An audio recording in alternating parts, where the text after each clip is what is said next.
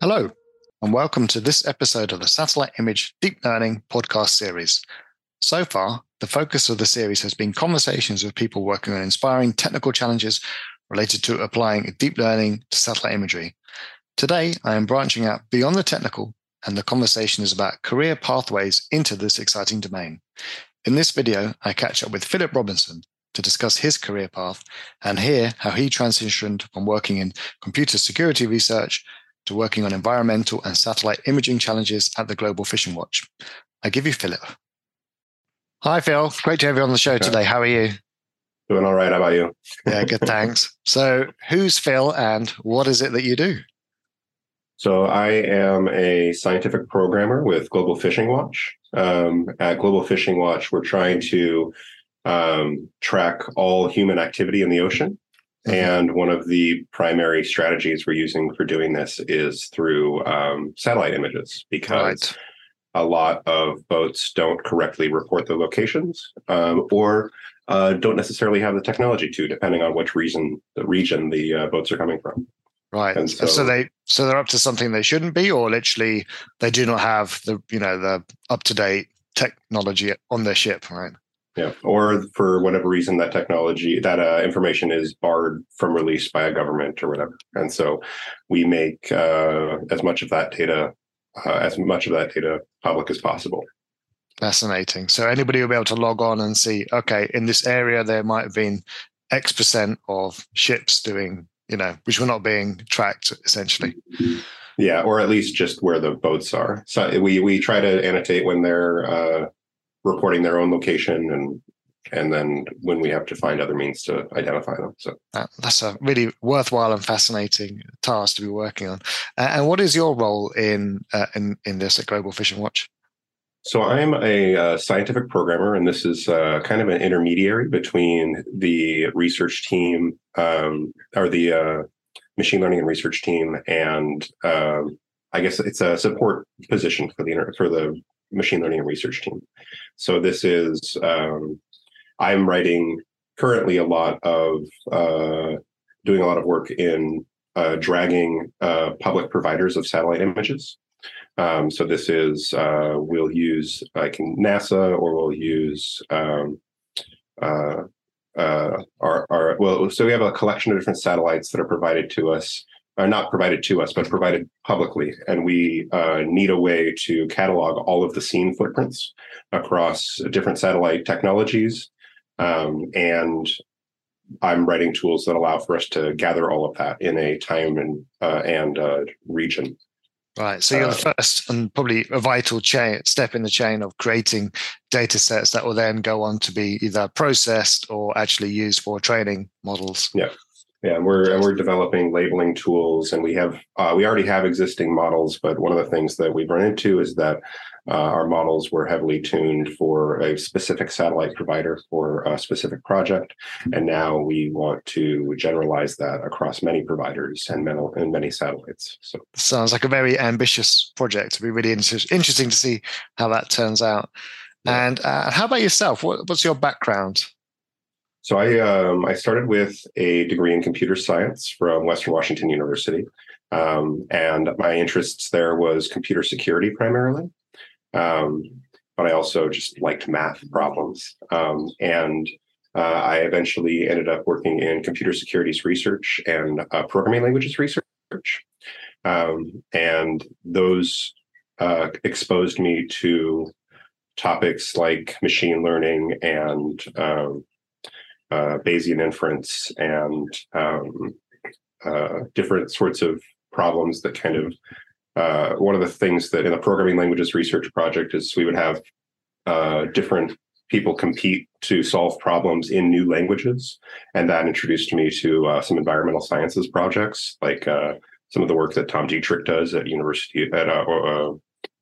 it Oregon State or University of Oregon? It's one of the two, but he's their big stats guy. And there was one of the challenge problems was in bird tracking, and that kind of opened my eyes to seeing the space of applications of machine learning to environmental sciences. Right.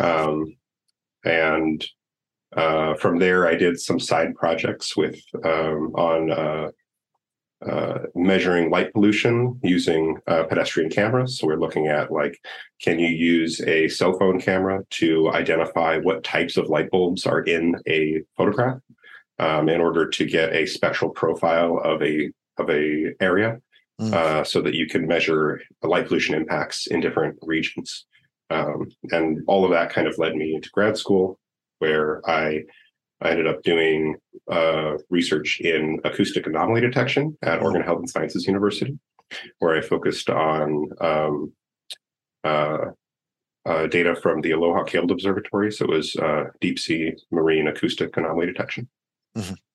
And then I guess kind of ended up working with Happy Whale, which was like a way to track individual whales from citizen science and civilian submissions of photographs. And so kind of took advantage of opportunities to pressure my career towards environmental work as much as I could. That's really nice. So you took techniques you were using in a completely different domain, applied them through side projects to sort of ecological challenges, and sort of transitioned to working in that domain full time. That's really a nice perspective there. Yeah. Yes. Yeah, it's been a lot of fun. Would you have any particular advice for people that maybe, were in your position, a few years back and want to get into this domain? I would say, so at least keep pushing for it and know that there's going to be some oscillation. So like when I worked at Happy Whale, after that, COVID hit, our funding model changed, and I had to find other work. I ended up working at back in computer securities for 2 years, and it was good. But then when I had the opportunity to go on to Global Fishing Watch, it was I jumped at the chance, and it was just a matter of keeping a lookout for what's available, making good filters for when you're searching for types of positions, and keep track of every company you've ever heard of that's done anything cool. Right. That's like one of the hardest things when looking for ways to make this make environmental work profitable, or at least sustainable for your life. It seems to be, it's just knowing where to apply. And I think that's the case for most specialty fields, like most fields where there's it's driven by interest much more than profit. Perhaps. Yeah. And out of curiosity, how were those initial contacts made with, your employers at Happy Whale and Global Fishing Watch? Was that impromptu, or was that through a formal application to a role that you saw? Or? That was just a straight application to a role. I think that I had found them because, as I said, I track. So one of the strategies I use on LinkedIn, I will track every company because I expect their names to change over time and them to dissolve and start up. And so when I actually am looking for things like work, I don't have to remember any of that stuff. I don't have to have an out-of-date list because they update it for me. And I think that I added them to my list at some point. So I was just checking on them every month or so, and was like, oh, okay, that position looks like something that I can do, and I can do good contributions with. So I applied and then went through a standard interview process. So. Right. Is that an actual list, like in a spreadsheet, or is it somehow LinkedIn allows you to, say these are the companies I want to work at one day. Let me know when they have a job. It's neither. I guess it's you can follow companies. And I only follow companies that fit that criteria for me. So I won't follow Microsoft or Facebook or anything like that. I don't follow any person who is not in that space. Unfortunately, the only way to get it out, I have a script that I wrote that will extract those that list for myself, and I have handed that off to people before. But LinkedIn doesn't have a very good interface for actually exporting that list. So you've got a script, and it's every now and again querying LinkedIn and saying, tell me if these companies have a job for me.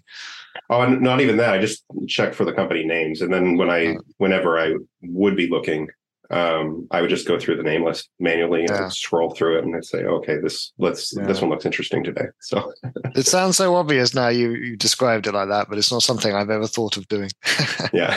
Well, the biggest problem that I ran into is when I first was looking, when I was like fresh out of undergrad, I wasn't looking for environmental stuff, but I was just looking for small startups, and startups don't last, and they changed their name and they got bought out.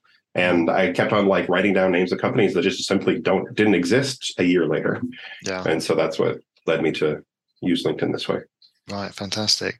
And for people that might be interested in Global Fishing Watch, I mean, are they hiring at the moment? Or, what kind of people are they looking for? Yeah, we have some open positions in fisheries analyst for more of the like policy, fisheries biology, fisheries management sort of space. And then in the next month or so, we're going to be opening some positions on the research team, either in like the with things that would have a little more data science exposure and a little more satellite exposure. But we're still forming those job descriptions and figuring out exactly what that's going to be. So that'll be in about a month. So fantastic. I guess right now, what is it right now? It's January, so that'll be February. Yeah, cool. Excited to have the scoop on that one, and I'll put the details in the notes below the video. Fantastic. Yeah. Well, out of curiosity, are you working on any other side projects at the moment?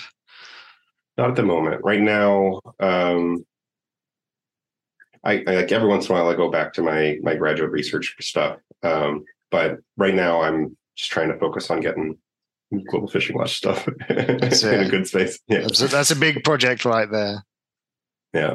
Fantastic. Well, thanks so much for catching up with me today and telling me about your background and how you landed the role there. That's really interesting stuff. And what's the best place for people to reach you if they want to get in touch? Let's see here. I guess LinkedIn's not bad. Yeah, LinkedIn's not bad. Cool. So let's do that. I'm Philip Robinson on LinkedIn. Yeah, and I'm also in the in your Discord. So I mean, so that's a great way to get a hold of me. Yeah, get in there. Have you got? Is your name Philip in there, or have you got something else? You know, it probably isn't. Now that I'm in a professional Discord, I should probably make sure my name is professional. It's funny. Some people have got very funny avatars and usernames on that. Is that really person? I think that my name in Discord is Time Debtor. Time Debtor. A picture of a ice cube in the shape of a skull floating in a glass of beet juice. Nice. I like it. All right. We'll add that one in the show notes as well. Well, thanks so much, Philip. Have a great day. I'll catch you later. All right. Good chatting.